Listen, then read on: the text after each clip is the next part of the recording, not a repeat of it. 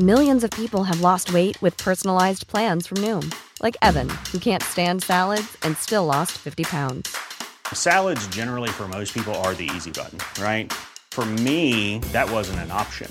I never really was a salad guy. That's just not who I am. But Noom worked for me. Get your personalized plan today at Noom.com. Real Noom user compensated to provide their story. In 4 weeks, the typical Noom user can expect to lose 1 to 2 pounds per week. Individual results may vary. This episode of the Cult Popture podcast was brought to you by our Patreon. If you want to tell us which films we should watch, listen to up to 2 extra exclusive podcasts a month, or give us something to discuss in our new post-credit scenes at the end of each episode, then please consider joining the cult and donating at www.patreon.com/cultpopture.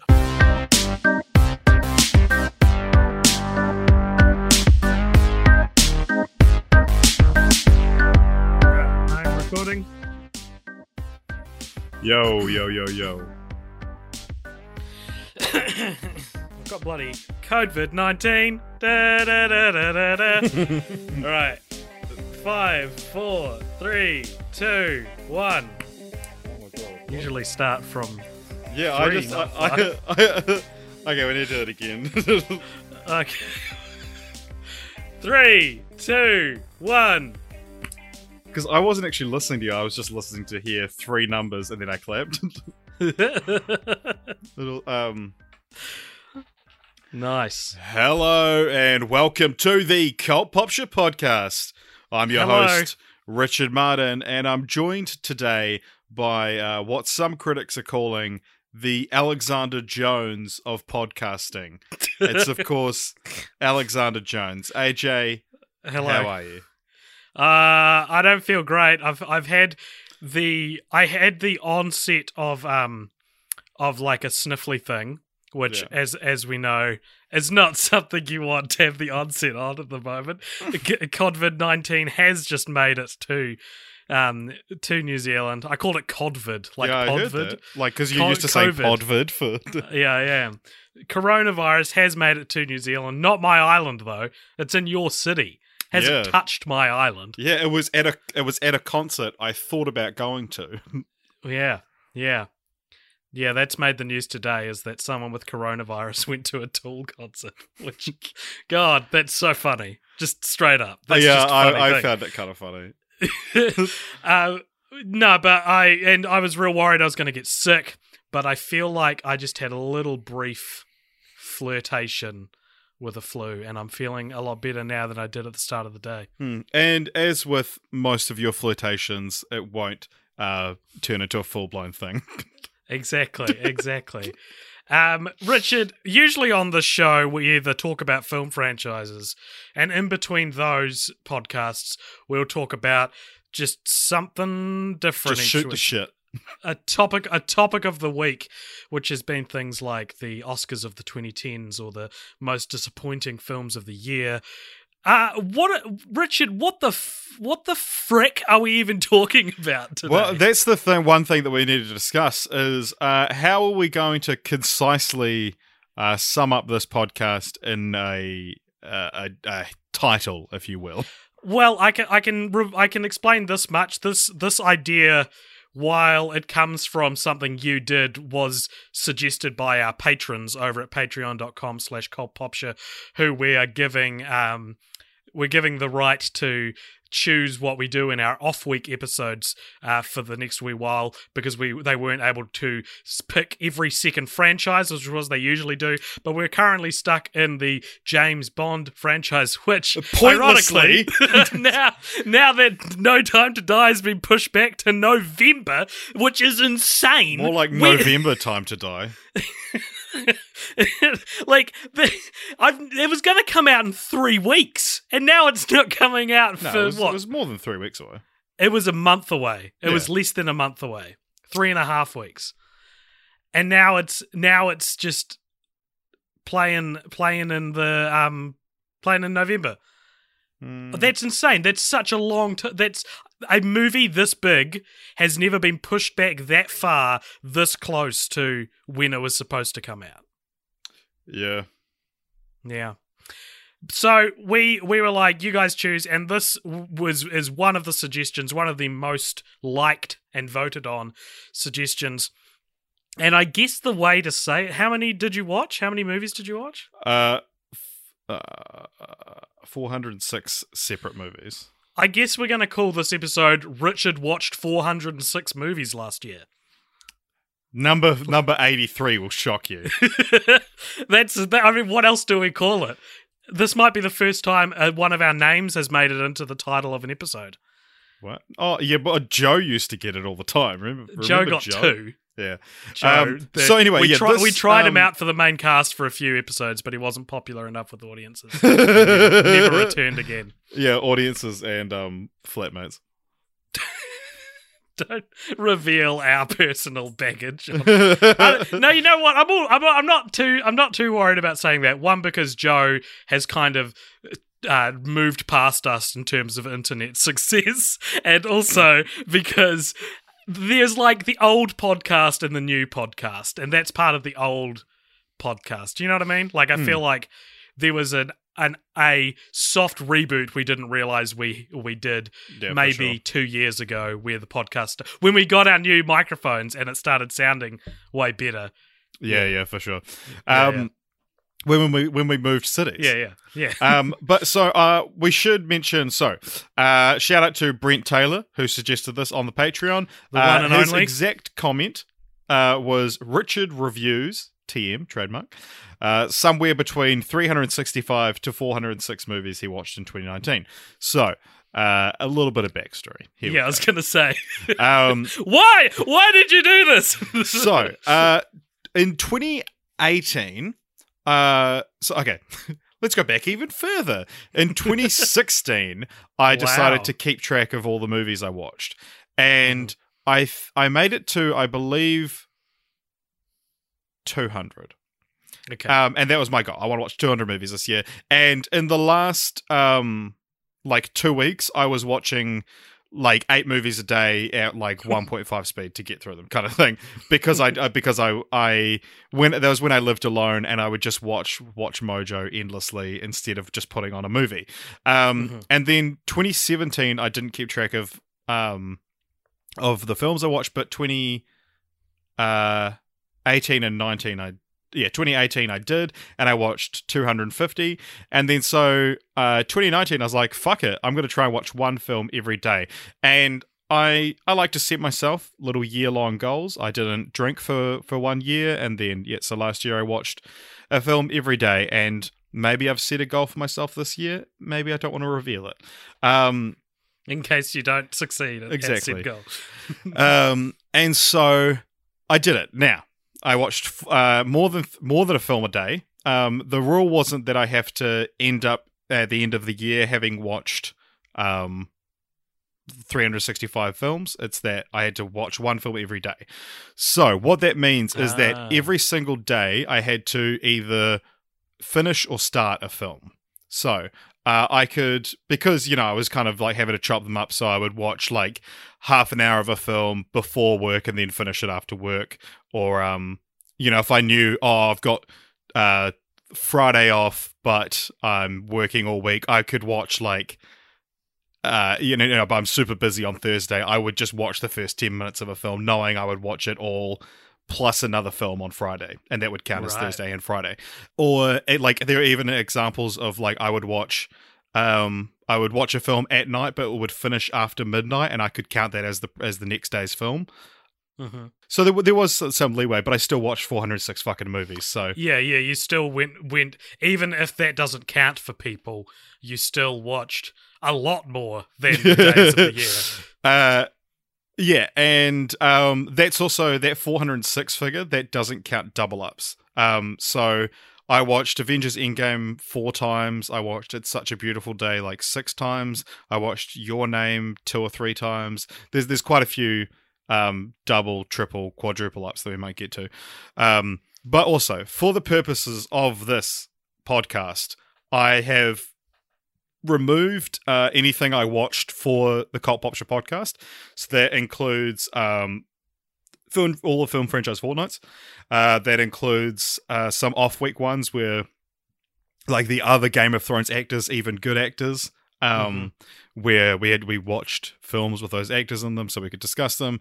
And so, what we're left with is 270 films. So how many have you taken out? So that means I've taken out 136. So that's probably about how many movies I watched last year. if we watched the same, even if we didn't watch the same movies, we watched the same amount of movies. Yeah. But then I guess plus however many. Actually, I can tell you, plus what? The maybe 60-something movies I watched in the theater, like the 2019 movies. I don't know if this is as interesting to people because it's not going to be a number as big as... Who cares? Yeah, I'm not even going to look. We also, still on the preamble of this episode, we were trying to work out if we should make a game out of this, and maybe we'll make little games as we go through. But essentially, I'm going to tell you all the fucking movies I watched last year. I'm going to give you a brief summary of what I thought about them. Some of them I'll be like, who gives a shit, and we'll move on instantly, because if I spoke for 1 minute about every single film I watched last year, this podcast would be literally 7 hours long. But the other thing is that, sure, maybe this doesn't require the most effort on our part, but almost none on mine. Yeah, sorry if you're an AJ fan, you're getting a fuckload of Richard today. Yeah. I even the most effort I could have done would have been logging into my Letterboxd, and I didn't even do that. You bailed halfway through. But I do just want to mention that I have been very, very busy lately, so I apologize that this episode might come across as low effort, but we ensure that we're still here to keep the yucks. But I do want to say that's yuck as in haha, yuck, not that's disgusting.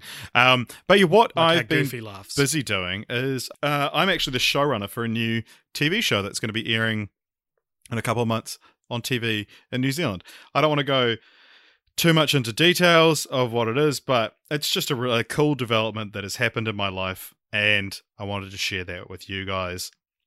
This episode's just the bloody Richard show, isn't it? Yeah, it is.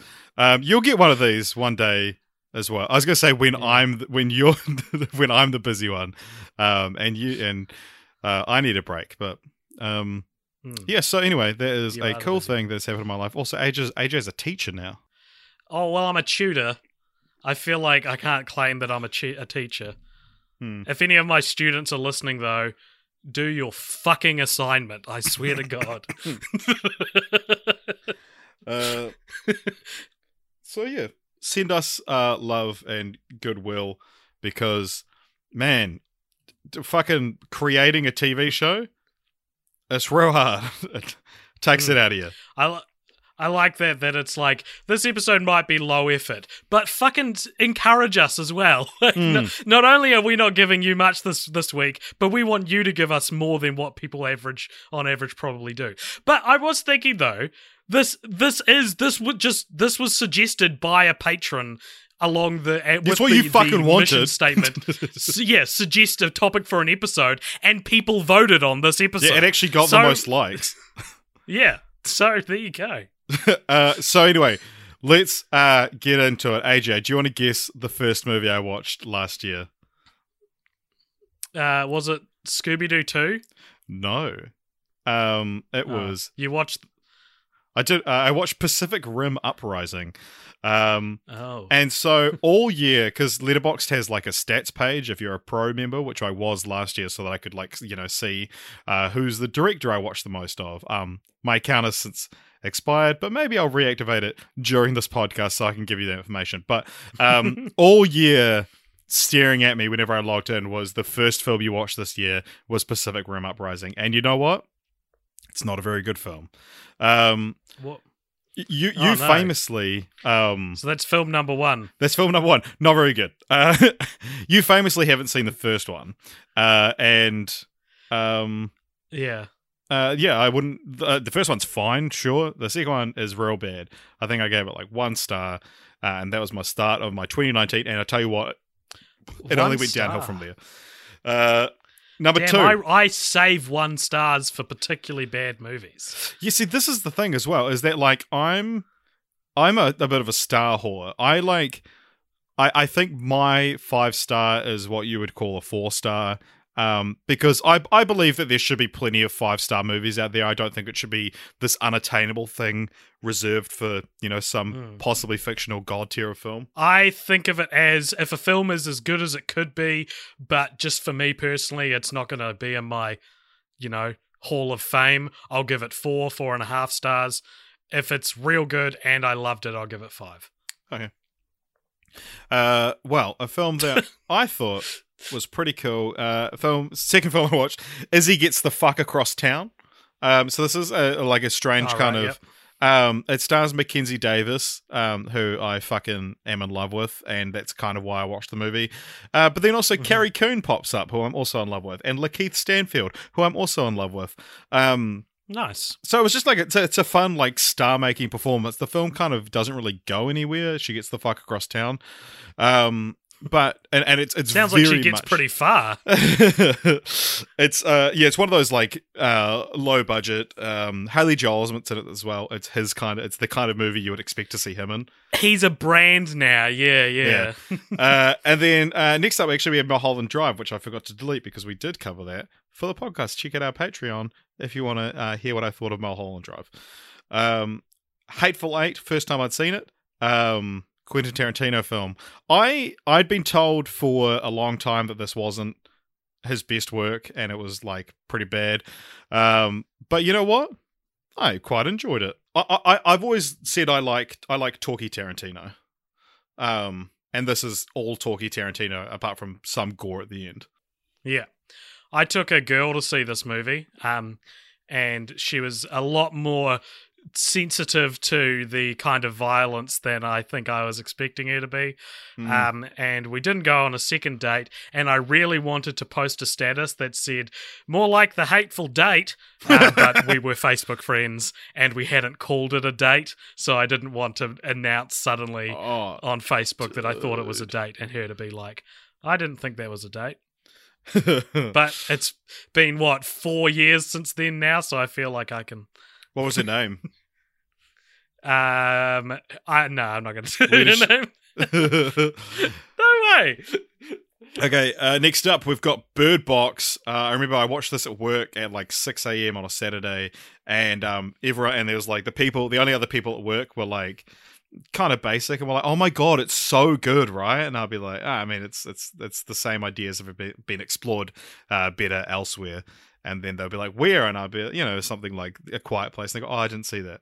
I love that you're fulfilling that niche, that needed character in an office of the film snob. If everyone in your office was a trading card, that would be the thing that they would exaggerate in your stats, is that you're the film snob. If you were a suspect in a Cluedo-esque murder mystery, your character poster would say, the film snob. Yeah. And in the cinema with a film reel. Yeah. Next was a film called Compliance. This is about a true story, actually, where someone would ring McDonald's pretending to be a cop and be like, look, you've got to... this girl's been stealing money. We need you to go out back and strip her naked. And people would just do it because a voice on the phone that sounded authoritative did it. And essentially, not to spoil the real life event, but the voice on the phone essentially coerced this guy into committing sexual assault, all in the name of, oh, she's stealing money and she deserves to be punished by you. Oh, wait, is the voice on the phone not the filmmaker? What do you mean? So this was an actual crime that took place where a voice on a phone told people to do this? Yeah. Oh, okay. I thought you were saying it was a documentary where the documentary makers called up. Oh, yeah, no. So this is a dramatization. It feels like the filmmakers aren't getting off scot-free here either. Yeah, blurs the line between it's a dramatization of a true crime. Oh, it sounds horrible. Yeah, it is. It's very makes your skin crawl kind of movie. Next was Short Term 12. Brie Larson. I love that movie. This is a great movie. Yeah. Fantastic movie. Yeah. You should check this out. Destin Daniel Cretton directed this, who's going to be directing Shang-Chi. And this is one of those movies that I always wanted to watch, and it's worth mentioning at this point. I set myself this goal so that I would be forced to watch all of these movies that I, never got around to. But as you'll find, I'm good at finding loopholes to not benefit myself. Now, Richard, do you want to quick fire some of this? Yeah, I am. Looking at the time, I'm just now realizing. Okay, I'm going to do the next. Let's go 10. I'm going to give you 1 or 2 words. Okay. Fantastic Mr. Fox. Surprisingly funny. Mm-hmm. In the Mouth of Madness. Great. The Lobster. Really enjoyed. Mm-hmm. Spider-Man to the Spider-Verse. One of the greatest animated films of all time. Yep. Unbreakable. Somehow better and worse than I remembered it being. Down with Love. Surprisingly good. That's Peyton Reed directed that film. Sorry, if I can pull you up on Unbreakable, I thought you weren't counting films you'd rewatched. No, I didn't say that. Ah.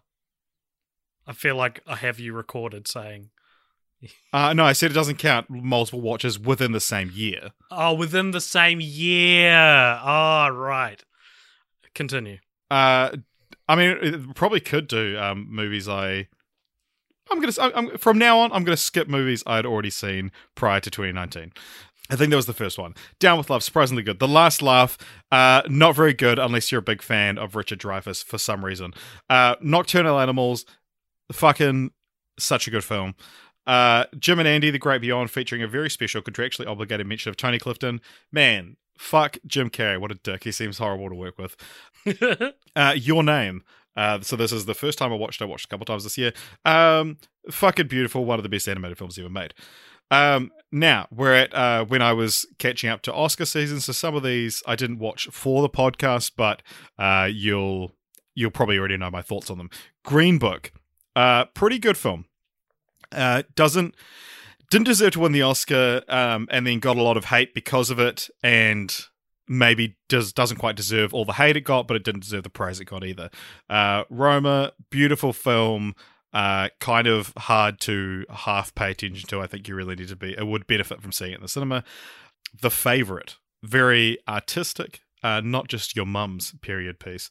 In fact, I would hate to watch that with my mum. Yeah, fuck yeah. Glass, what a fucking train wreck that was. Man, Glass, what a bad movie that was. Both 2019 and 2020 have started with what I think will probably be the worst movie of the year. Yeah, well, I would argue 2020s will be the worst of the decade. Doolittle. We're talking about Doolittle. Doolittle is, I don't know if I've said this on pod. I think I've said it. Maybe I tweeted about it. Because we talked about how it was coming out in our most dumbest looking films of 2020 podcast, but we hadn't actually reviewed it. Doolittle is the worst movie I have seen in years. Worst, like, mainstream movie. Yeah, that is an important distinction. Yeah, it like, is the worst major yeah. release I have seen in years. Like, I was looking back through my last few years on Letterboxd, and I was like, yeah, it's way worse than Glass. It's way worse than Fantastic Beasts: The Crimes of Grindelwald. I went back through all the major releases I'd ranked last, and Doolittle, I am infatuated with how bad that movie is. It'll be the worst of the decade, and it was the first movie of the decade. There's literally nowhere else to go but up. I cannot fathom what a worse film would be like. No, we need to do a whole podcast on this. Yeah. Suggest that on Patreon. Just a belated Doolittle review. Next up was Fire. Remember how everyone cared about that for like a week? The Fire man. Festival documentary? That was pretty interesting. That was one that I remember waiting for it to come out and then watching it day one, and then like a month later everyone's like, oh my god, have you seen this new documentary? And I'd like already kind of forgotten about it. Stop talking about me like that, Richard. You could just say it to my face. I think Fire was one of those movies where you watch it and you go, 2019, eh? Well, sign of the times.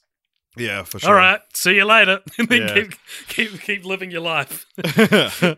Moneyball, great script, fantastic acting. Following Christopher Nolan's first film, watched that for the first time. It's fine. It's fine. IO, this was this like shitty movie that Netflix made. This was one that it got released and I chucked it on one morning. And it's just real boring. It's like The Last Person on Earth, and just who gives a shit. Okay. Jackie, fuck, man, Jackie, what a fucking incredible performance from Natalie Portman. Yeah. That was like, holy shit, one of the best acted performances I've ever seen. So she's Really? playing Jackie Kennedy, and there's Jackie Kennedy is one of those people that has like such an idiosyncratic way of talking and moving that it seems like she's doing a parody. But it's not, you know?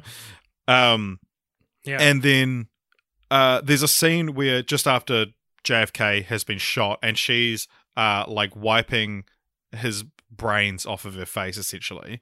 And you can see she's got like blood in her eyes and stuff like that. And it's like probably one of the best acted scenes I've seen in my entire life. Damn. I'd Yeah. been sleeping on Jackie this whole time. Yeah. I'd best get off her. I've got to contribute something to this episode. Yeah, man. I'm sorry. Okay, Up in the Air. Have you seen this with George Clooney? It's very good. It's a very charming kind of movie, but that it's Jason Reitman. It's just a nice Cool. movie. Capote, the Philip Seymour Hoffman won the Oscar for. Fuck, he's good in this movie. Transformative. Transformative. I believe you. The Mule. Clint Eastwood has 2 threesomes in this movie. We know. And I mention this every time it comes up because it's a weird fucking movie with one real fucking good scene. There's What's the real good scene? so Bradley Cooper plays the CIA agent that's chasing this mule that the drug runners clearly have, and Bradley and Clint meet they're just in a diner and they just, you know, have that kind of chat about life or whatever. And then at the very end, everyone's got this car surrounded that has the mule driving it. Bradley Cooper opens the door, realizes it's the old man he met at the diner, and they just have this like heart to heart that's essentially like, man, why didn't you tell me? Like, I have to take you to jail. I could have helped you, essentially. And it's like it's he's really taking sympathy on him, but at the same time he's been like, he hates this person that he's been chasing for months, only to realize it's this kind old man he met. It sounds very Breaking Bad-esque. Yeah, it is. Planes, Trains, and Automobiles. Watch this for the first time. Man, I don't really like this kind of genre. No, neither. Of John just Hughes like movie. of the fucking asshole who fucks up everything, and then he's got a sad backstory, so we have to forgive him. Sometimes they don't even have a sad backstory; they just get away with it. Hot Tub Time Machine 2 is the worst example I've ever seen of just a character being a fucking asshole and getting away with everything. Did you watch that this year? I did not. Ah. The Ides of March, another George Clooney movie, also very good. Out of the Blue. I watched this for your movie club, your now defunct movie club. You've mentioned a couple of ones that we watched for the movie club. Oh, unintentionally. Yeah, I didn't watch them for your movie club. Yeah. It was the same week that they were on movie club, but I watched them for a different reason. After that, I watched Hereditary. Dark couple of days for me, because the darkest thing was that I watched Hereditary, and it's not very good. I didn't really like it that much. I had all year of people telling me it's the greatest movie you'll ever see. It's literally better than Being Alive. And you know what? It's not. I don't think it's better than Being Alive. Maybe it is. All right, what was the next one? Crash, which I also watched for the podcast, so I'll skip over that. Velvet Buzzsaw, one of the most disappointing films of last year. If I wasn't more invested in it, if I was more invested in it like I was with Glass, it would probably be the most disappointing, but nothing ventured, nothing gained. No harm, no foul, whatever. Abducted in Plain Sight. Fuck, remember this? Oh, fuck. Terrible. Awful feelings watching that movie. Oh my god, yeah, that was Abducted in Plain Sight is the story. It's a true crime documentary about this woman who gets abducted, kidnapped twice by their family friend who, oh god, who the dad... makes the parents cheat on each other with him separately. Yeah. And then also is in love with their preteen daughter. Yeah. And God. So the parents, they haven't seen their kid, their daughter, the preteen daughter, in months. And then they get a phone call who from her and the kidnapper, and say like, oh yeah, she's been sold, she's been having to work as a prostitute to make a living, and the mother reacts like she's just been told that it's raining outside.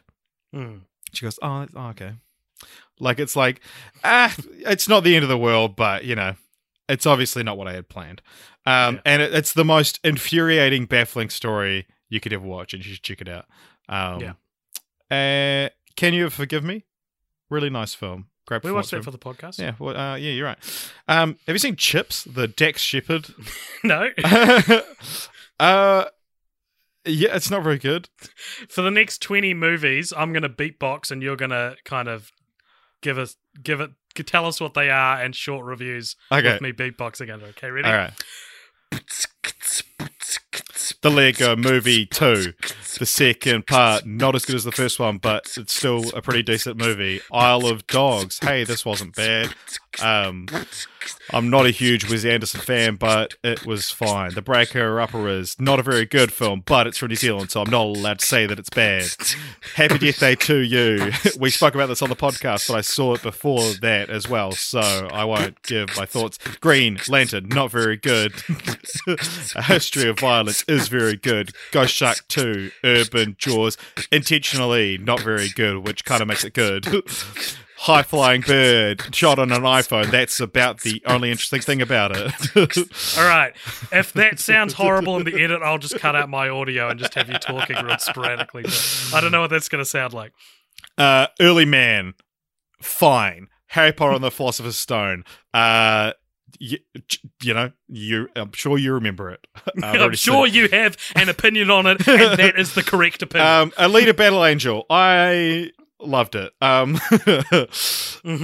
Carol, a nice movie. Carol's cool. Yeah, should have got more love at the time. Paddleton, fuck, what a good movie. This was the best movie that I thought was going to make my top 10 at the end of the year, but then the second half of the year was so loaded with good movies. Yeah. Serenity, I think I spoke about this on the mid-year pod review. What a bafflingly stupid film. People are going to tell you it's so bad it's good. It's not. It's so boring, and then it's stupid. Tangle, watch it for the first time. It's pretty good. It's not my favorite of the 3 Disney animated movies I watched for the first time. Which you'll find out. Disney princess. Yeah, the new princess, Neo Princess. It's probably my second favorite. Isn't It Romantic? A fine idea, better executed, and they came together. One of my favorite films of all time. Captain Fantastic.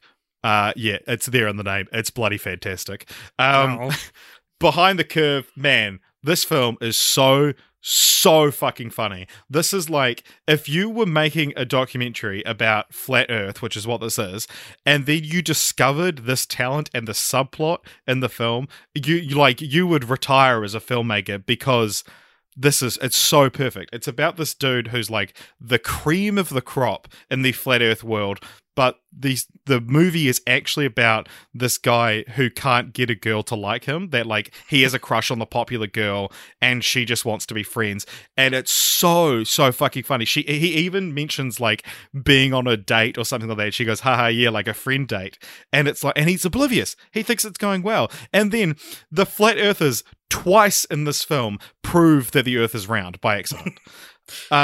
It's such a good documentary. So this is a documentary made by Flat Earthers. It's like made in conjunction with it's someone who like it. It's one of those things where the documentary isn't making fun of them because they do it to themselves. Right. You know, like it's someone that goes in and goes, just tell us your beliefs. and they're like, yeah, cool, finally a chance. But then they document these different trials they do. And like the very last scene of the documentary is they go, so it's like they've set up this contraption and it says like essentially if this does this, if we see this result, it means the Earth is flat. And then the results come up and he goes, oh, that's strange. And then it cuts because it's not what it's proving the Earth is round. It's okay. So good. It's on Netflix. I Feel Pretty, the Amy Schumer movie where she gets knocked out and then finds out that she's the inner beauty was all in her all along. It's a weird movie, man. It wants to have that positive message, but then it's still like doesn't in some ways and it does in some ways. But then it's kind of like Trainwreck, where it's like it just ends on like a super generic kind of rom-com ending when the whole movie's been kind of like dismantling that concept. All right, next up, Captain Marvel. When I saw that for the first time, wasn't for the podcast, but I've spoken about it a few times. Yeah, it's pretty good. We're only up to Captain Marvel. Yeah. This is where we are in the year. Captain Underpants, the first epic movie. Oh, this is a good time. Good time. Check it out. Jesus Christ, the first movie that I saw the title, I was like, what the fuck is that? A movie called The Discovery. It's the last film Jason Segel was in, because I was like, what the fuck has he been doing? He was in this movie in 2017 where essentially they proved that there's an afterlife, and so people want to kill themselves. Okay. And it's pretty interesting. And yeah, I mean, it was just cool to see Jason Segel, an actor that I realized I hadn't seen on screen in like 5 years. Young adult, the Charlize Theron movie. Have you seen this? No. Yeah, it's a good performance from her. It's that kind of like, it's very realistic, and Patton Oswalt's fantastic in it as well. Fighting with My Family. This was a fantastic film. My introduction to Florence Pugh, and who I fell in love with throughout the year. All right, the next, you have to see how many movies you can get to. Yeah. By the time I finish singing "Twinkle Twinkle Little Star." Ready? Okay. 3, 2, 1. Howl's Moving Castle, my introduction to Studio Ghibli, very good. I cannot believe people think that this is a good movie. The Dirt, it's generic but still has a lot of charm to it. The Deadpool, this is the Dirty Harry movie. I was running late for something and I had to watch a movie in 90 minutes, and that was the only one I could find. How many movies was that? Like 4. Okay. So we're running. That was a generous rendition of Twinkle Twinkle Little Star as well. Yeah, and we even just glossed over the fact that I said I can't believe that people think Us is a good movie, which I think is being a bit harsh, but I did feel like my crazy pills wore off when it didn't get any Oscar love, and people were thinking it would. Don't get me wrong, Lupita Nyong'o is great, but it's a first draft for a pretty good movie. Shazam! What a great film. Patterson, great performance from Adam Driver. Unicorn Store. Well, this is one of the most baffling films to come out in 2019. It's like a manic pixie dream girl meets a magical Negro. These are the names of the tropes. I'm not, and it's sorry, like I don't mean to be mean to pixies or girls. Yeah. It's such a bizarre film. It's Brie Larson's directorial debut, and it came out just after Captain Marvel, so it was like it's perfect fodder for if you want to hate Brie Larson, because it's not a very good movie. Right. The first Purge, the Purge world is kind of fun and interesting, but it doesn't really go many places. Monty Python and the Holy Grail. Watched Monty Python for the first time. These jokes I've heard a million times before, and they're just kind of annoying at this point. Guava, shit. Guava Island, it's just like a trailer for a Childish Gambino album we haven't got yet. The Meyerowitz Stories, new and selected, Noah Baumbach's film. It's really cool. I recommend you check this out. Good Time, Safdie Brothers, great film. I love Good Time. Fuck yeah. Life of Brian, again, Monty Python. I don't care. I'm sick of it. Leaving Las Vegas. I watched this on a plane, except for the last 15 minutes. And so I got home and I was like, oh, Jess, do you mind if I just watch the end of this film. Like it's Nicolas Cage it goes to Vegas to essentially drink himself to death, and I put on the film, and like the scene I was up to had like one line left and it ended, and then the next scene was like a reasonably violent rape scene, and Jess was just like, this was the first scene of the film as far as she was concerned, and I was like, the whole film hasn't been like this. This is kind of out of left field. But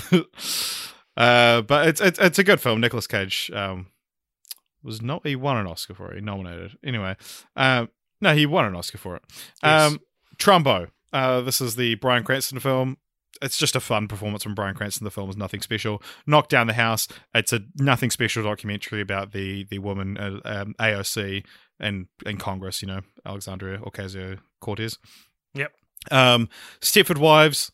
It's just Get Out for white people. The Rocketeer. I loved Stepford Wives when I was a kid. Yeah. I think it's a cool movie. It is Get Out for white people. The Rocketeer. Oh, it's fun. People are clamoring for a sequel for some reason, but it does not need one. Extremely Wicked, Shockingly Evil, and Vile. That's my review of that Zac Efron Ted Bundy movie. Terrible movie. All right, Long Shot. This is 100.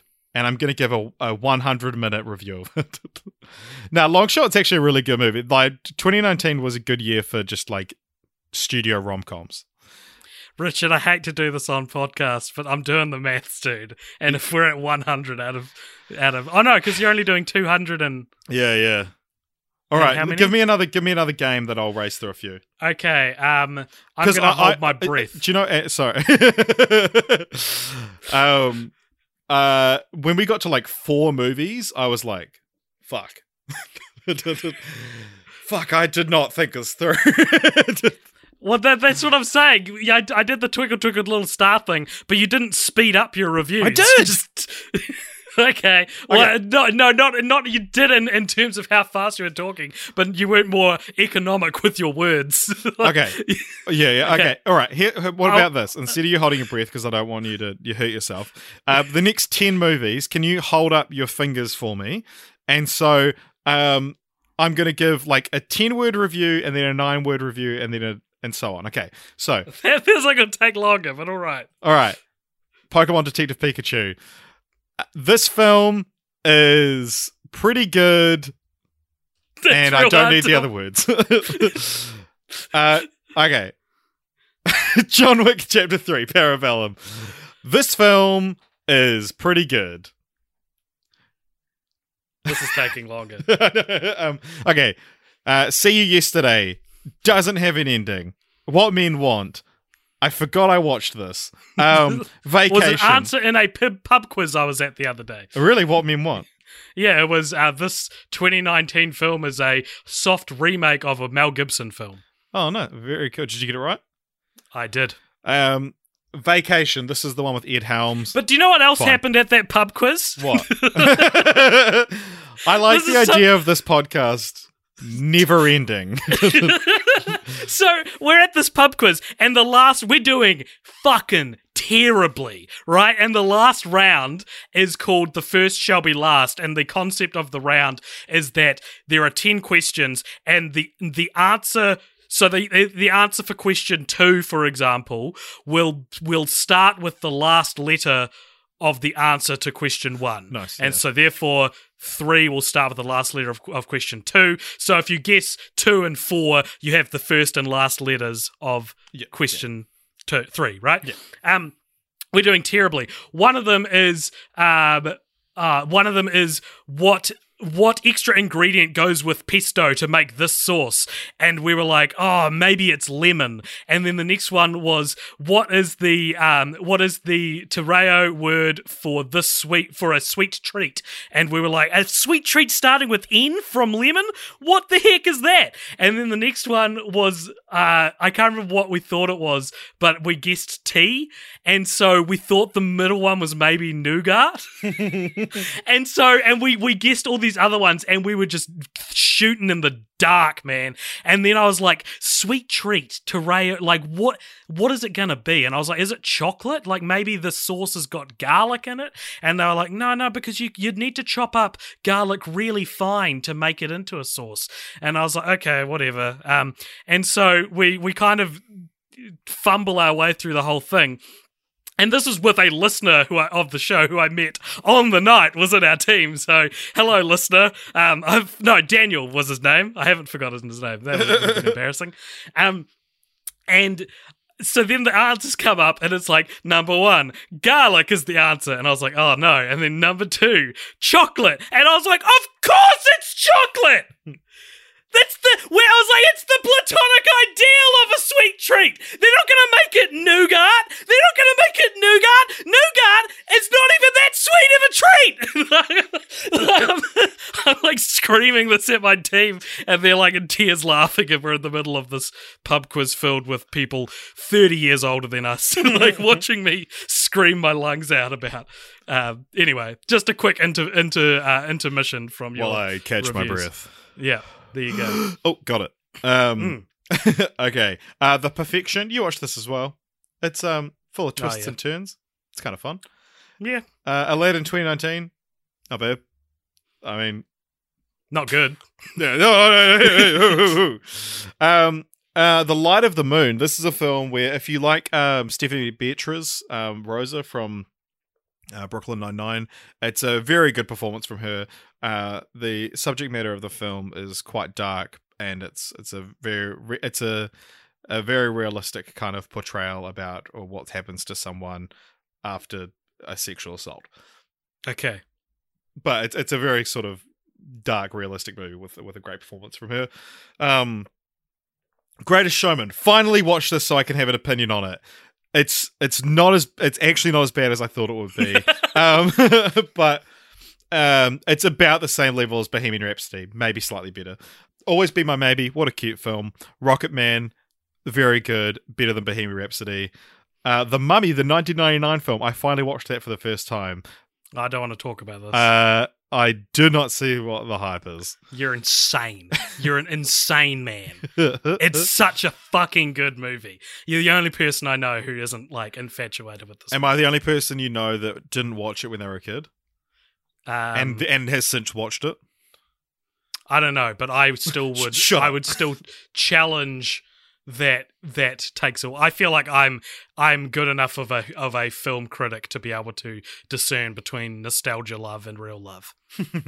I don't like Space Jam. Yeah, that means I'm allowed to say that means I'm a good enough film critic. All right, well, keep going. Pokemon the movie. I choose you. I don't choose this movie as a recommendation. Why did you watch that? Don't answer that. Just keep going. Porco Rosso. This is a you're now entering my anime phase when I decided I was going to Japan. Porco Rosso, great film. Apparently, if you're interested, check out the French dub because Jean Reno plays Porco Rosso. He's played by Michael Keaton in the English dub, and apparently the Jean Reno is like the definitive performance, and it's the French dub of this film. My Neighbor Totoro, what a fucking cute film. Kiki's Delivery Service might be my favorite Studio Ghibli film. It's fucking adorable, and it just makes you feel happy. Eagle vs. Shark, not an anime film, a Kiwi film that took me a long time to get around to. It is definitely Taika's weakest work. I agree. Wolf Children, fantastic movie. I have a fun review that my friend John once said about Eagle vs. Shark, and I posted it on Facebook in 2012, and whenever I'm reminded of it, I tag him once per year because it was such a funny point. And this was his review of Eagle vs. Shark. Artsy movies are real good unless you're not expecting them to be artsy, and then they just piss you off. And I was like, that's so true, and that's Eagle vs. Shark. I was expecting a Flight of the Conchords comedy and got a quite dry, somewhat dramatic Taika Waititi film. Yeah, I mean, it got him to be able to make all the other films he made, so good on him. For sure, of course. Wolf Children, this is, if you can get past the very obvious furry fetish stuff in it, it's a real fucking good movie. It's about this Why woman. not just embrace the furry stuff? Yeah, so it's about this woman who has an affair with a wolf and bears 2 children, and he dies, and so she's left to raise these 2 kids who can turn into wolves. Okay. And I'm so, probably not going to watch this one. and so one of the kids like wants to embrace their wolfness, and the other one just wants to fit in. And she's trying to make it all work, and she's a single mum, and it's such a beautiful movie. Is this an anime? It is an anime, yeah. Redline, the story is like so, but it's beautiful animation. The Girl Who Leapt Through Time, same creator as the Wolf Children. I didn't like it quite as much, but it's pretty cool. Murder Mystery, the Adam Sandler movie. Remember that movie?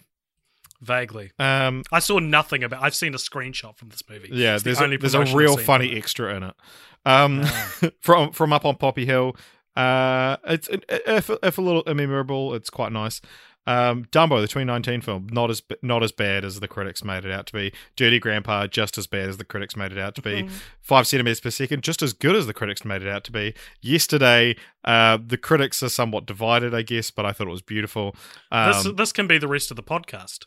Yeah, Castle in the Sky. It was really cool, actually. Padma Inverted, another anime. Yeah, just a fun concept. Man, this list of movies you watch has taken a turn. Dude. It's just This anime, is so yeah. fun. It's like it's entered a tunnel. It's like we're on this car trip. We're going from Christchurch to Marlborough, and you've just gone through one of the many tunnels. Well, because there's a couple that I'm missing out. Like I watched Holes and Back to the Future and Superbad in this scrap, but I've seen those multiple times. Right. Johnny English Reborn. Now, when I was scrolling through the list, collating it for this episode, I was like, did I fucking watch Johnny English Reborn? Not 2 days ago, I was thinking about, for our James Bond podcast, like things we could do related to it. I was like, we could do like parodies of James Bond. I was like, but then Johnny English is a franchise. So we shouldn't cover that. I was like, it would be good to have a chance to watch the sequels because I haven't seen them. And apparently, I've seen the second one. I do remember putting it on, but I do not remember a single thing about the film. I've never watched so many movies that I don't recall watching one of them. Yeah, and so that 52 minutes into the podcast, it's about time we approach the moral of the story, which is I do not recommend this at all. It's a stupid thing to do, and if it's your job to watch movies, sure, watch one a day. But when you're having to squeeze them in at work and things like this, do not recommend it. Because when we were doing the Jaws podcast, you watched Jaws for the first time, which has earned its title of being one of the greatest and most important films of all time, and you were real. I'd say you're a bit hotter than lukewarm, but you were like, movies mean nothing to me anymore. Like you'd watched so many that this was just a drop in the bucket. Exactly, a single shark in the ocean, and not one who's capable of a person holding a personal grudge. We're gonna need a bigger shark. The Boy and the Beast. This is Mamoru Hosoda, who's like the new up and comer kind of anime director. It's a fine movie. Take Me Home Tonight. It's like got Chris Pratt and Anna Faris met on this movie, and just like their relationship, this film does not end well. Not that the ending's particularly bad, but just none of the film is very good. I feel like Pratt and Faris probably had quite a amicable breakup. I feel like he got real hot, and then she married the chubby funny guy, and she wasn't used to the attention he got. And I think he wasn't either, to be fair. I'm not being like, she's a shrill woman who couldn't put up with her man. But no, I think that the entire dynamic of their relationship changed almost overnight. And I think they'll put a strain on any relationship. This is such a profoundly unqualified thing for either of us. Like we're not them. We're not in their life situation. We have no idea. Anyway, we can't pause on these things. I shouldn't have stopped you. Wrist Cutters, a love story. You like this I was going to ask if you watched that because you watched that other one you said with Jason Segel. Segal? I always say it wrong and you laugh at me. What? That's a weird thing to be like, oh no, because this is also about the afterlife, isn't it? Yeah. Yeah. It's about afterlife and people killing themselves. Yeah, well, I was like, man, what a weird leap to make, just because I was just thinking of that as the Jason Segel movie. I watched what is this film years about, ago. AJ? Let's hear your thoughts. Wrist Cut as a Love Story is a real creative film that you'd probably have to be a little bit more tender and careful with if you released it now, but it's about a guy who kills himself and he wakes up in the afterlife and it's exactly like Earth, but it's a little bit worse, and this is where you go when you kill yourself. And it's like a road trip movie of these people who are road tripping across the country I think they're trying to figure out a way to revive themselves. But the world is a little bit worse in ways like you can't smile in this universe, and there are no stars in the sky. It's a very cool movie. I need to watch that again. Yeah, it's actually on YouTube. That's where I watched it, and that's how I found it, because I was like just looking for full movies on YouTube so I could watch something at work. And people would be like, "He's watching Netflix." They'd be like, "Oh, he's just watching a YouTube video." It just happens to be 90 minutes. The Garden of Words. I also watched at work. This one's under like 40 minutes. Very, very beautiful animation. When Marnie was there. This is my other one that also is potentially my favorite Studio Ghibli film. Did you say that the last film was 40 minutes long? Yeah, it is. It is technically a film. It was theatrically released, but it is. So was like Steamboat Willie, though. You could have done this real easily and just watched a bunch of Chuck Jones Looney Tunes. I think like Japan has like looser definitions of the term feature film. Right. Maybe it's an hour long, I can't remember. So we're going by Japanese rules then. All right. No, that's all good. Well, Richard, hey, this is a little bit behind the curtain, but we usually cut this part out, but I'm going to leave it in as an extra time challenge. We usually stop recording at about an hour into each of our podcasts, and we save everything and then start again. I usually cut out this section, but if you're listening to other episodes and we get to around 50 minutes to an hour and it sounds like the tone of the conversation suddenly shifts on a dime, that's why. But what we're going to do, Richard, is we're going to stop recording now, and then you have half an hour to finish. Because this is not going to be more than 90 minutes long. Okay. All right? All right. Okay.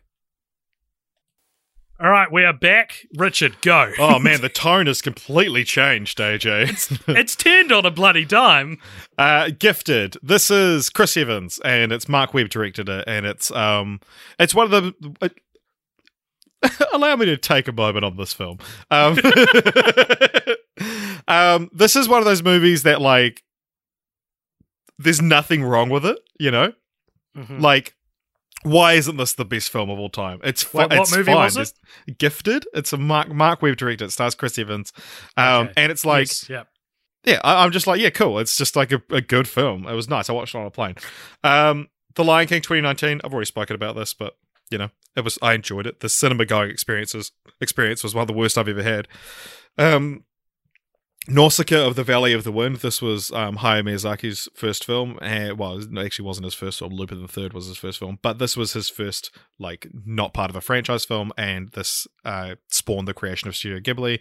And while it's not one that you can point to as being like, yeah, it's good because of this. It's just like all around like a pretty decent film. Now, what we're up to now is me getting hit by a car because that's where we are. Who directed that? I haven't seen that.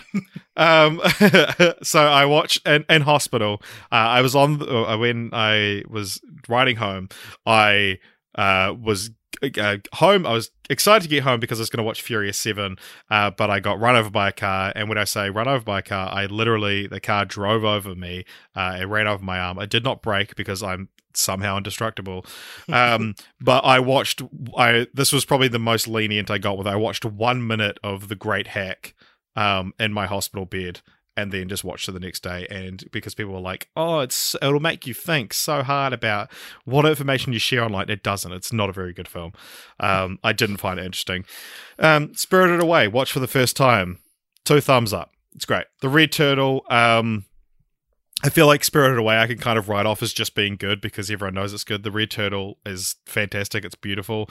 Thunder Road, this was like one dude wrote and directed and stars in this. And there's one I really want you to watch this movie because there's one line in it that I know you will love his delivery. Okay. And it's someone realizing their world is crashing around them and they have nothing they can do to stop them, essentially. And he's it's very good. This is what The Room would be like if it was good. If What's Tommy the Wiseau line? wasn't shit. He says, "I wasn't violent." Okay. Almost. Is it like this? I wasn't violent. Okay. Essentially, because he has a breakdown at a funeral at the start of a film, and then he's like losing custody of his kid, and they're like, "Oh, I heard you had a violent breakdown at a funeral." This is like the judge talking, and he's just like, "I wasn't violent. I wasn't violent." And he's realizing that, like, oh shit, you knew about that, and realizing how bad that looks for him.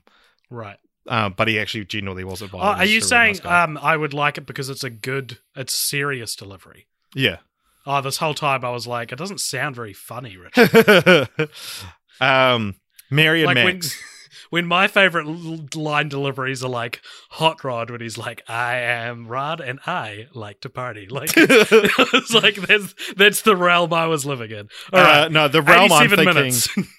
The realm I'm thinking of is your love of when Walt is pleading for Hank's life in Ozymandias, the episode of Breaking Bad, Oh and my he God. goes and he's like, "Please, please," and he like says it twice, and he's like, I think that's the line, but you know what I mean, right? No, And it's when Walt's pleading for his own life before at the end of season 3. That's the line delivery. That's right. Yeah. And it's that kind of thing of like saying it a few times, but then the last time has all this extra emotion behind it. Anyway, we're running out of time. And you go, I didn't know someone could act this good, and I've learnt everything I need to know about acting from watching. And now I can just do it myself. Now I can do it myself. Mary and Max. This is. I was watching this and I thought, man, this is probably one of the best films I've ever seen. It's a real ugly stop motion animated film. It stars Philip Seymour Hoffman as Max, and it's just like. It's just such a good. You need to watch it. Summer Wars, another anime film. This one's. It's just kind of Ready Player One. Late Night. Well, one of the most disappointing films of the year for me. I think I spoke about it on the podcast. I really wanted this to be good, and it's just not. Rocko's Modern Life, Static Cling. I was never a huge Rocko's Modern Life fan, but this seemed to recapture the magic and bring it into now, and so that was quite cool. The Little Hours. This is that nun movie with Aubrey Plaza and Alison Brie. Millions of people have lost weight with personalized plans from Noom. Like Evan, who can't stand salads and still lost 50 pounds. Salads generally for most people are the easy button, right? For me, that wasn't an option. I never really was a salad guy. That's just not who I am. But Noom worked for me. Get your personalized plan today at Noom.com. Real Noom user compensated to provide their story. In 4 weeks, the typical Noom user can expect to lose 1 to 2 pounds per week. Individual results may vary. Okay. It's not very good. Children Who Chase Lost Voices. This is Makoto Shinkai's movie, who did Your Name and Garden of Words and 5 centimeters per second. This was one of his first films, if not his first film. And again, it's about death and the afterlife, and it's a beautiful animation, but it's probably not his best story. Should I see how many I can get through in one breath? Okay. Booksmart was a little let down by, but is very good. I just heard it was probably better than it is. Invaders Inventor the Florpus picks up perfectly from where it left off. Once Upon a Time in Hollywood, I've spoken at length about already. Princess Mononoke, Leonardo DiCaprio's favorite animated movie. Did you know that? I bet you didn't. No. And it's real good. It's kind of like if girls like Spirited Away, boys like Princess Mononoke. Okay, so that was like 3 I got through. I wanted to talk about Booksmart. Yeah, I realized, like, when I said it, I was like, oh, here's one that AJ can talk about. Well, anyway, just to breeze over it. What do you have to say about Booksmart? Because you only watched it just recently. I did watch it recently, and obviously it's great in a lot of ways. I think I really liked the first half, and then there's a switch when they accidentally do drugs and they turn into dolls. and I was like, this isn't very good. Like it's like this is clearly one of those things where the director, Olivia Wilde director, was just like, I want to try do this. And it's like sort of like how Vice is. I was just about to say it's very McKayian of her. Adam McKayian, throws everything at a wall and Adam says McCain, sticks. you've done it again. And I feel bad saying this because this movie's so good in other aspects, but the female teacher who's like the cool teacher ends up banging one of her male students in it. And I was like, dude. is this not like exactly the kind of stuff this movie's trying to like move this genre away from? I don't know. And I also didn't like that Beanie Feldstein's character like got with the loser guy at the end, because I don't think his character was built to be a rom-com, a romantic lead at the start of the film. But I thought that was, I don't know. It seemed like it would have been more powerful if she didn't need to have a boyfriend by the end of it. Anyway, this is me distantly recalling a movie I saw some 3 months ago. So, It's Such a Beautiful Day instantly became one of my favorite films of all time, and I got the main character tattooed on my leg a week ago. He's a little stick figure if you haven't seen it. Weathering with You, another anime film. Have I seen this one? Why does this sound familiar?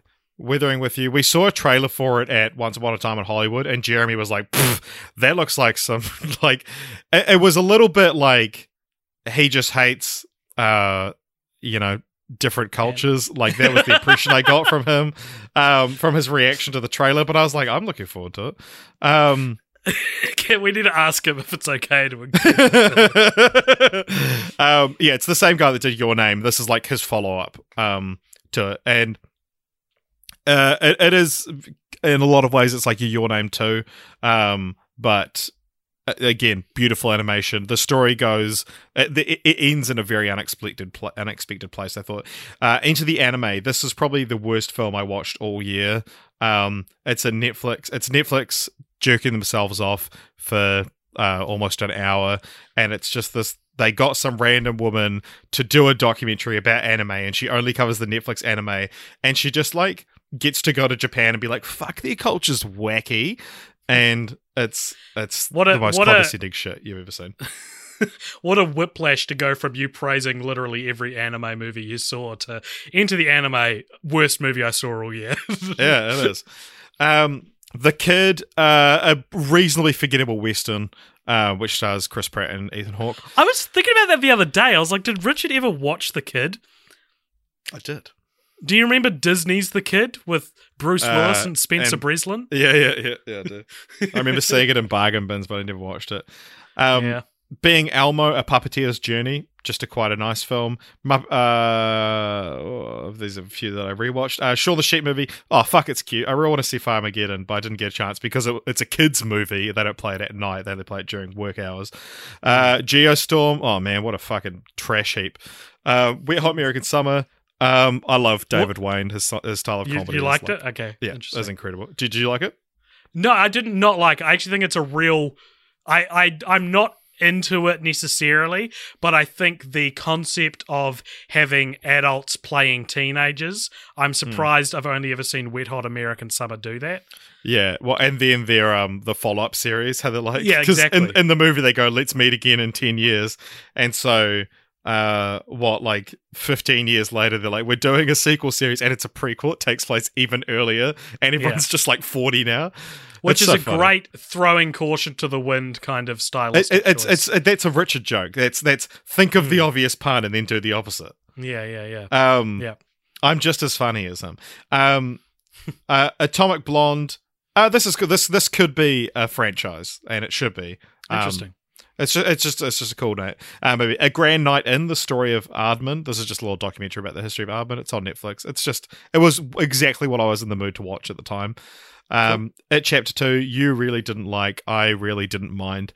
Yeah, but not liking something is a stronger energy than not minding something. I loved it. Whatever. Girls Trip. This is it narrowly avoids having that obnoxious character getting away with things trope because you kind of like her. Right. Parasite. Watched that for the first time. It's a Korean film. You might not have heard of it. I don't need to do this joke. We don't have time. Comedian. Oh my god, this documentary. It's about Jerry Seinfeld and this other like up and comer whose name I cannot even fucking remember. But he is like the most egotistical fucking douchebag you've ever seen. You look up his IMDb credits and it's like occasionally appearing in things. He never made it, and it's so funny to watch it as like. Here's Jerry Seinfeld going back to stand up, and here's this dude who's going to be the next hot thing, and he's not, and he's a dick, and it's so satisfying. Okja. Man, does Jake Gyllenhaal realize he's not in a fucking cartoon? I don't care if he does or not, because it's fucking amazing. I'm here for you, Jake. You get that Oscar. For Okja. Tall Girl. What a bananas insulting film.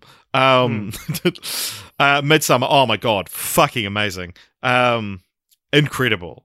Are we only up to Midsummer? Freddy Got Fingered. Watch this for the podcast. Yeah, watch this for the podcast. But it is genuinely one of the worst movies I have ever seen. It never becomes so bad it's good. I don't even like the sausages part. It's just fuck. I want to punch this movie in the face. That was for a Patreon episode. Yeah. If you haven't heard us. Ponok Short Films Theatre, Volume 1, Modest Heroes. Now, this is a collection of short films. The main one I remember about this guy who's invisible, but because he's invisible, he's like lighter than air. So he has to he has a fire extinguisher strapped to his like a satchel bag at all times to keep himself grounded. It's quite cool. They're quite fun. It's a Netflix original kind of thing. Skeleton Twins, great performance from Bill Hader, great performance from Kristen Wiig. Yeah.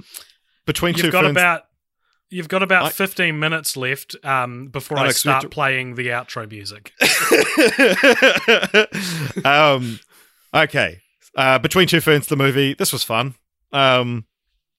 It's fun. It breaks the illusion of Between Two Ferns, so that I don't think they could do any more.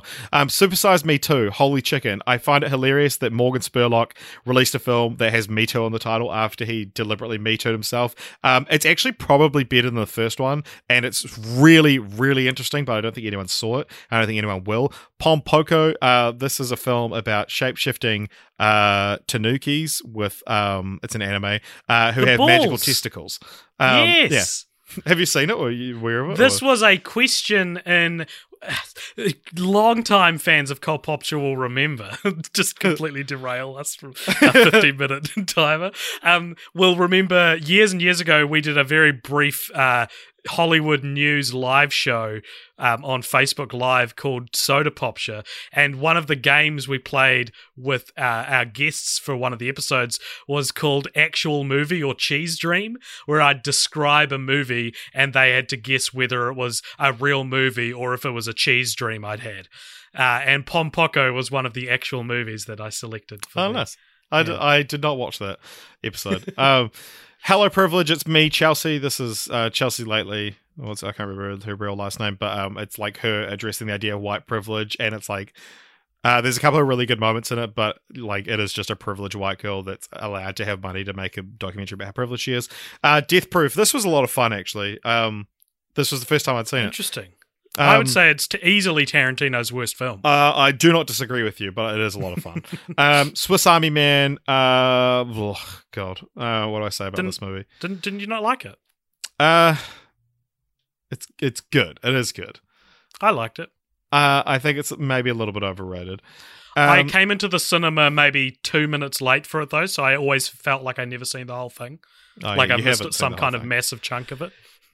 Okay, Joker. This film, what a joke. I don't know.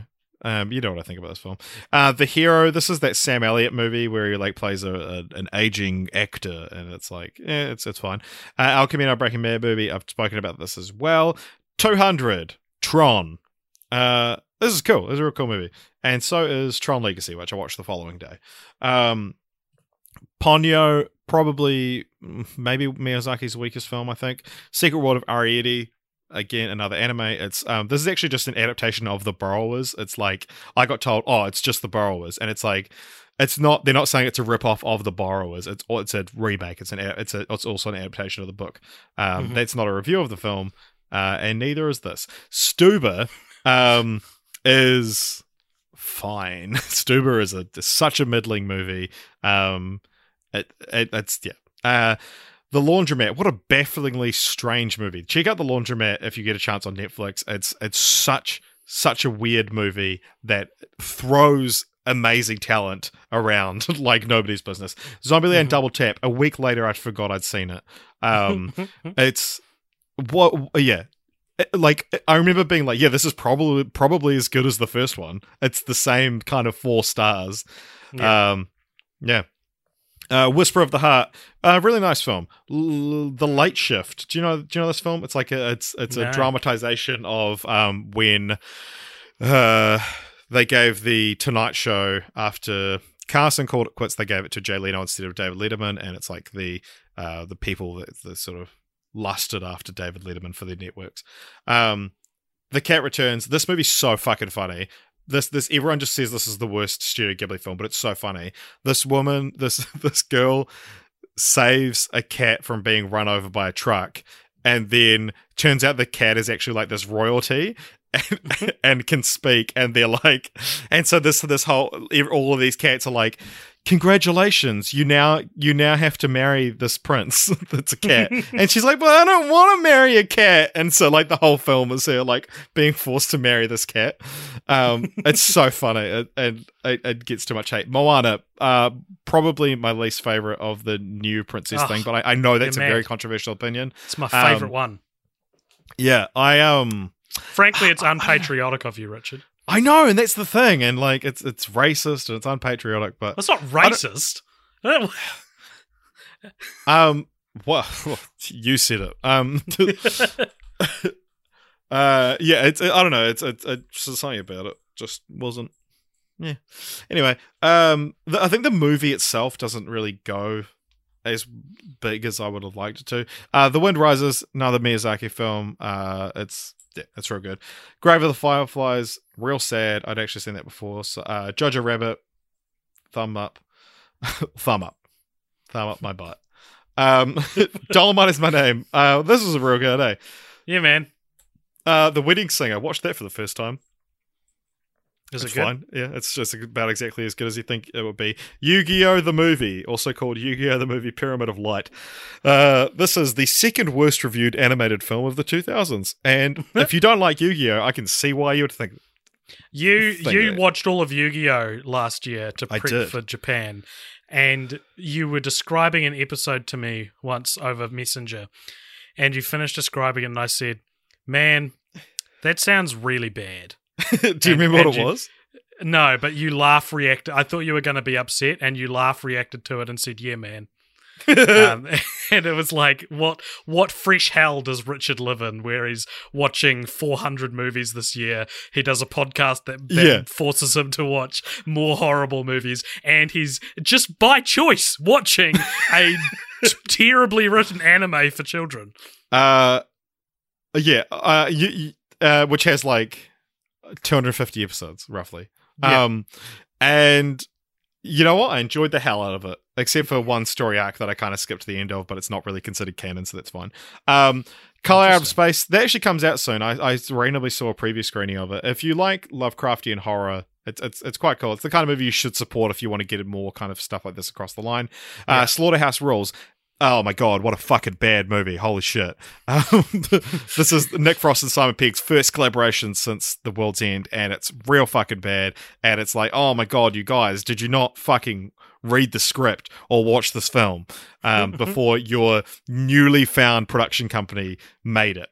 Won't You Be My Neighbor? This isn't the Tom Hanks movie. This is the documentary that was made. I wanted to watch it in preparation for that, just so I'd know a little bit more about Mr. Rogers. He seems like a great dude. Did you ever watch the movie? No, all I've seen of Mr. Rogers is Won't You Be My Neighbor. Okay. Yeah, same. Well, I actually haven't even seen the movie, so. Yeah. Good Boys. This was just a pretty funny, reasonably funny generic studio comedy. Dora and the Lost City of Gold. I spoke about this on the podcast. Man, what a fucking good time. Actually, the bunch of these I spoke about on the podcast. Angry Birds Movie 2, Irishman, Knives Out, Let It Snow. I actually watched for the podcast. So it should be on there. Frozen. Watched this for the first time last year. My favorite of the new princesses. I don't see the way you describe Moana is how I describe Frozen. Yeah, I mean, it doesn't go as big as I want it to. It's fine. Yeah. I found it. I don't know why I'm reviewing Frozen in 2020, but that's I've just always been underwhelmed by Frozen. Yeah, well, I mean, I got into Frozen years after I had no one to talk to about it. Well, I mean, I had everyone to talk to about it because everyone saw it by the time I watched it. Just find someone's child and talk to them about it. Yeah, I mean, I get the hype. It's amazing. Olaf is hilarious. Let It Go is a fantastic song. And I went into it uncynical, without. I didn't go into it cynical at all. Oh, I'm sure you did. Anyway, next one we've got Frost Nixon. Jess, I've mentioned before, is obsessed with Michael Sheen. That's why there's a lot of Michael Sheen movies on this list. So we're moving from anime tunnel to the next obvious category, which is Michael Sheen movies. Frost Nixon is his best performance and probably his best film. It's real good, real interesting. Shaggy Dog. See, Robert Downey Jr. Movie. Yeah. We're now at the release of Disney Plus. This was the first movie I watched. Actually, no, I must have watched Frozen on Disney Plus. Anyway, who cares? No one's listening to this part. No one's made it this far. The Queen, another Michael Sheen movie. Sure, whatever. The film toys with the idea that the idea of royalty is outdated and we shouldn't have royals anymore, and you're like, fuck, this is and then you're like, oh, that's the bad guy, you're not supposed to agree with him. I love that. I saw a movie where that happened to me, where I was so aligned with the bad guy's motivation that I didn't realize right away that the film doesn't want you to. Yeah, I remember you telling me about that. It was Schindler's List. Anyway, I knew you were going to fucking do that. I was like, he's going to say Mad Max Fury Road. So I watched Marriage Story, Frozen 2, Noelle, which I ended up speaking a little bit about. It's not very good. Lady and the Tramp, we actually did a podcast on. All right, Jeopardy, a film from 1953 about this guy who gets his leg stuck, and that's pretty much all that happens in the movie. Peanut Butter Falcon, this was really cool, actually. You really liked this as well, didn't you? Yeah, it's cool.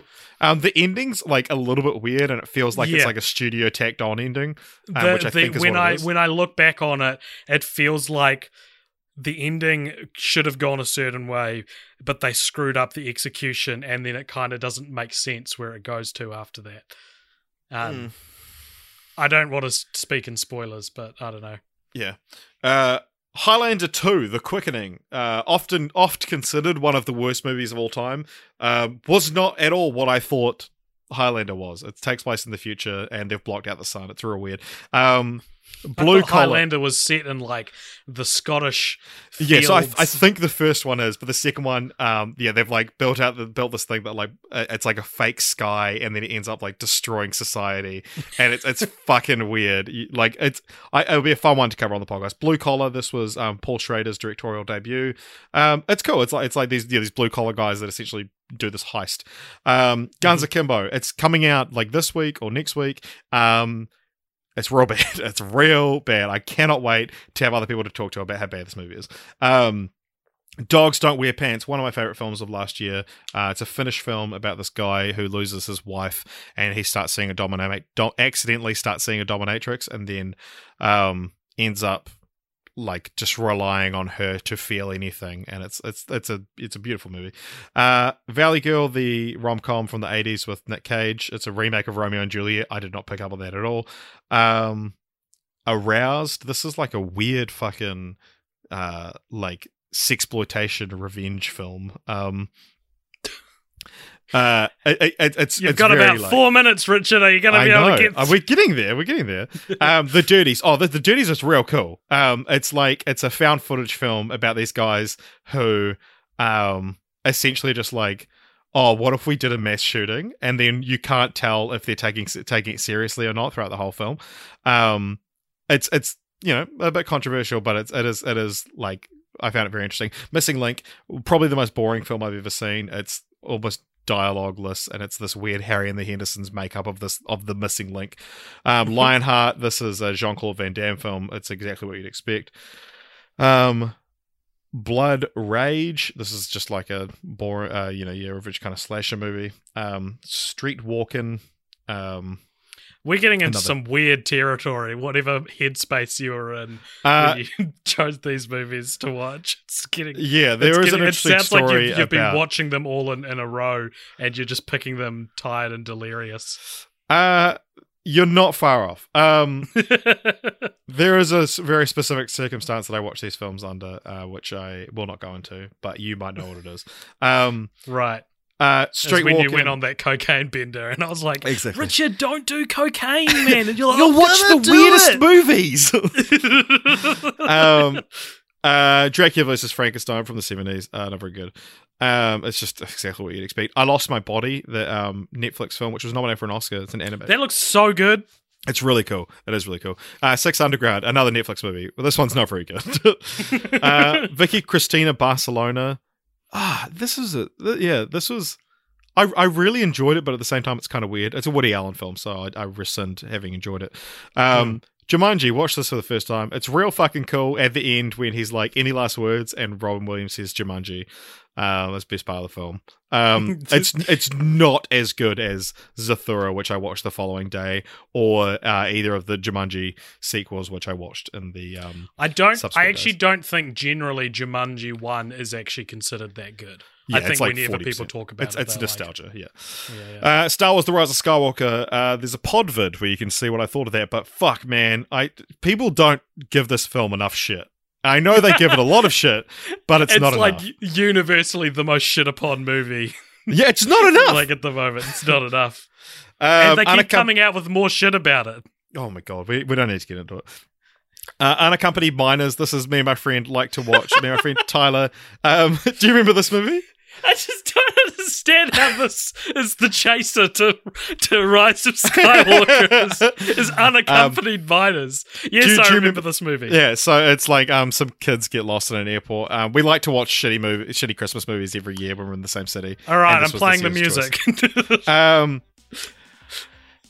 Free Solo, fantastic documentary. Well, oh my god, it's breathtaking. I wish I'd seen this in IMAX, but at the same time I don't, because I would have gotten real bad. I'm scared of heights. Cats, best movie of the year. Jumanji: The Next Level, even better. Jumanji: The Next Level, even better than Cats.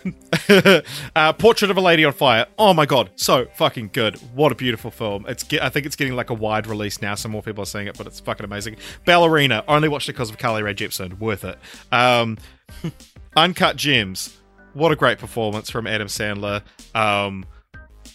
Deserves all the love it's getting. Check it out on Netflix. And the last film I watched in 2019 is The Lighthouse.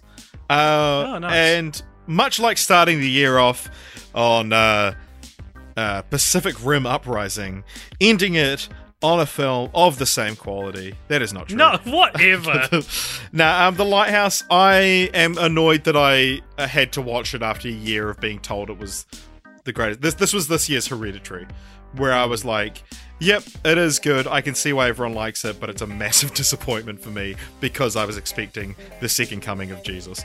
Now, I wish I had the gall to AJ. to do the Hark speech from The Lighthouse in response to you not liking it. AJ, What? it's now been with a little bit of time for bloody messing around at the start. I think we hit 30 minutes pretty well. Very nice. The music's probably still playing. I haven't. So AJ, what did you think of this? What did you think of? Did you make it to the end? I'm asking you. I made it to the end. Only Barely. just though. And huh? Barely. Yeah. So what you sort of talked about what you'd learnt that Yeah. it wasn't a good idea. Films mean nothing to me. In contrast, I have watched 25 films this year. We're into March. I've watched 25 films, 14 of which were James Bond films. There you go. Well, Richard, thank you for doing this all so we could have one episode's worth of content. I think that shows true devotion to the content right there. And if you enjoyed this episode, then please let us know. Maybe you can encourage Richard to watch double as many films this year, and then we'll do a review next year, which will be half the time of this one. Richard reviews 812 movies in half an hour. That'll be fun. But you can also find Cult Popture on Facebook and YouTube. Give us a like and a subscribe. There's also the Cult Popture podcast channel, which if you're listening to this on YouTube, you'll be listening to this on YouTube.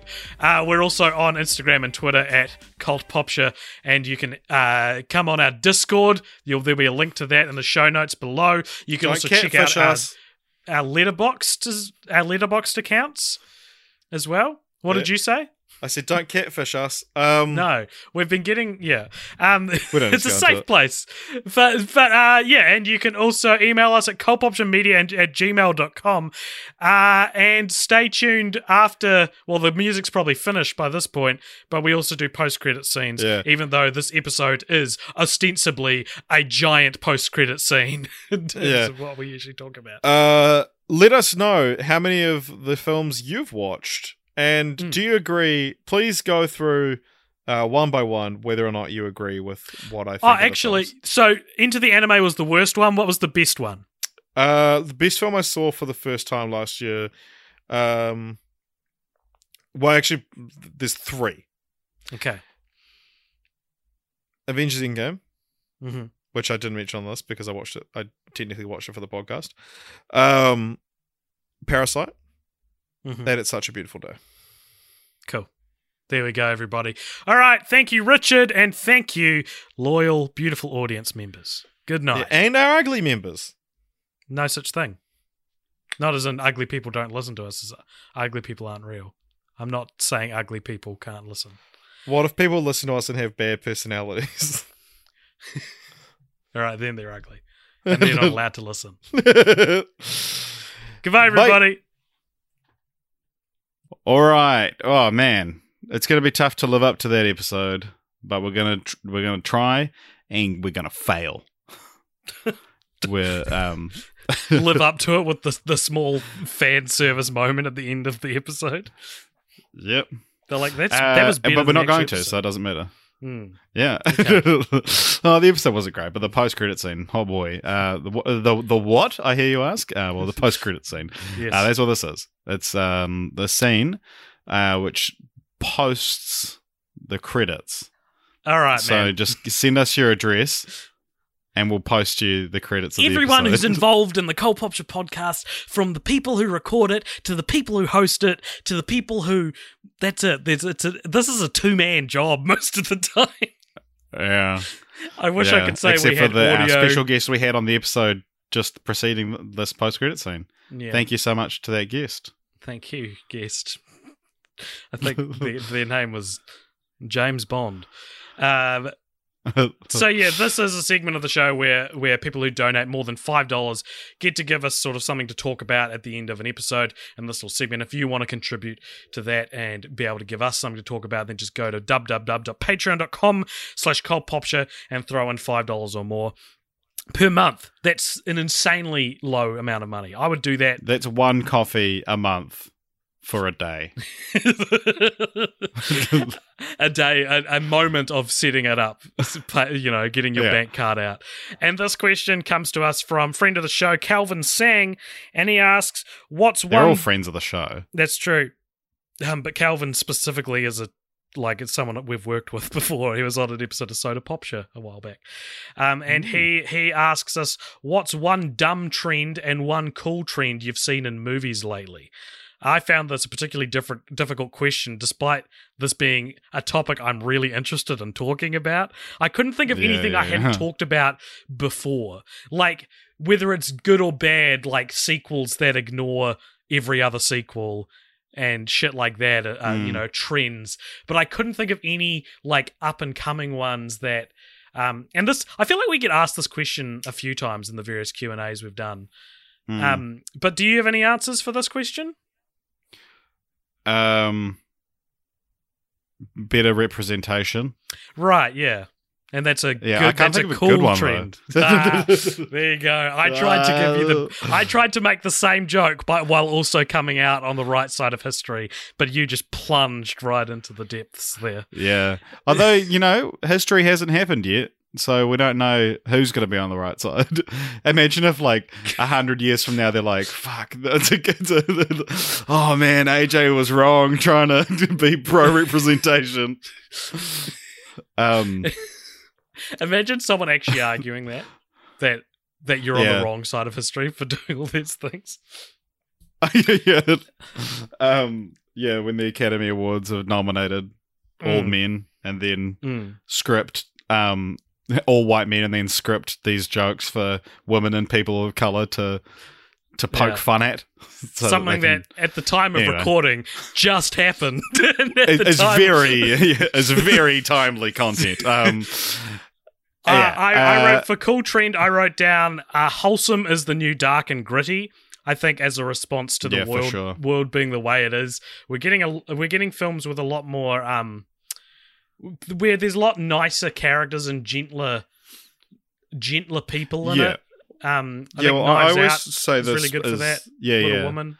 That Mike Schur's TV shows, Brooklyn Nine-Nine, Parks and Rec, and The Good Place, are all just about people helping each other. Yeah. And being nice. Like the conflict comes externally. It's not about Parks and Rec has one episode where Leslie and Anne, who are like best friends, fight, and that's the whole basis of the episode is they never fight. This is their one fight.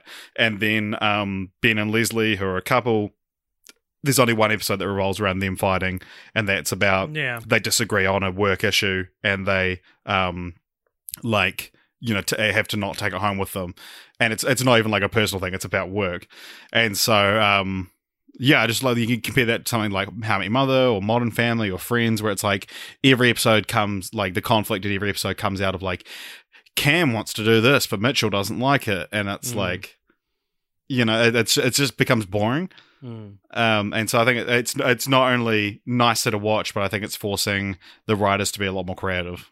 Yeah, and so I like that. Yeah. I agree with you that the trend is it's going good, and I like that when the world is so shitty, our media sort of shifts to reflect the opposite of that. It's more hopeful. It's that whole thing of how like when Democrats are in power that like zombies are big and it's vampires when there's Republicans or something. Yeah.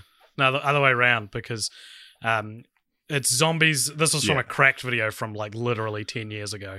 And it was it basically posited that when a Republican is in power, we get a lot of zombie movies as an anti-government kind of, they're making movies that represent how liberals, how Democrats see Republicans as these dumb zombies. And when a Democrat's in power, there's a bunch of vampire movies because Republicans see Democrats as sexy, lustful, bloodthirsty vampires.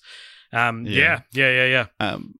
Speaking of dumb trends as well, I think we're going to see a lot more Bohemian Rhapsody kind of things. More? And I think there's like a Bowie one in the works, and there's a few of those, and then also Adam McKay's kind of style of like recent political sort of obnoxiously directed films. It really worked in The Big Short. It didn't work in Vice, and then Bombshell's like a pale imitation of it. Bombshell's good, but it doesn't need a lot of the Adam McKay-isms that it stole. Okay. One thing I thought was also real interesting is how like The Shape of Water winning Best Picture, everyone was like, this is 2-3 years ago, Shape of Water winning Best Picture, everyone was like, oh, this is it, this is so good because now we're going to get more movies like The Shape of Water. I can't think of a single movie like The Shape of Water. Has it not been long enough, do you reckon? Maybe not. Yeah, those films are all entering development now. Yeah. Imagine imagine the softest sheets you've ever felt. Now imagine them getting even softer over time. That's what you'll feel with Boll & Branch's organic cotton sheets. In a recent customer survey, 96% replied that Boll & Branch sheets get softer with every wash. Start getting your best night's sleep in these sheets that get softer and softer for years to come. Try their sheets with a 30-night guarantee. Plus, get 15% off your first order at bollandbranch.com. Code BUTTERY. Exclusions apply. See site for details.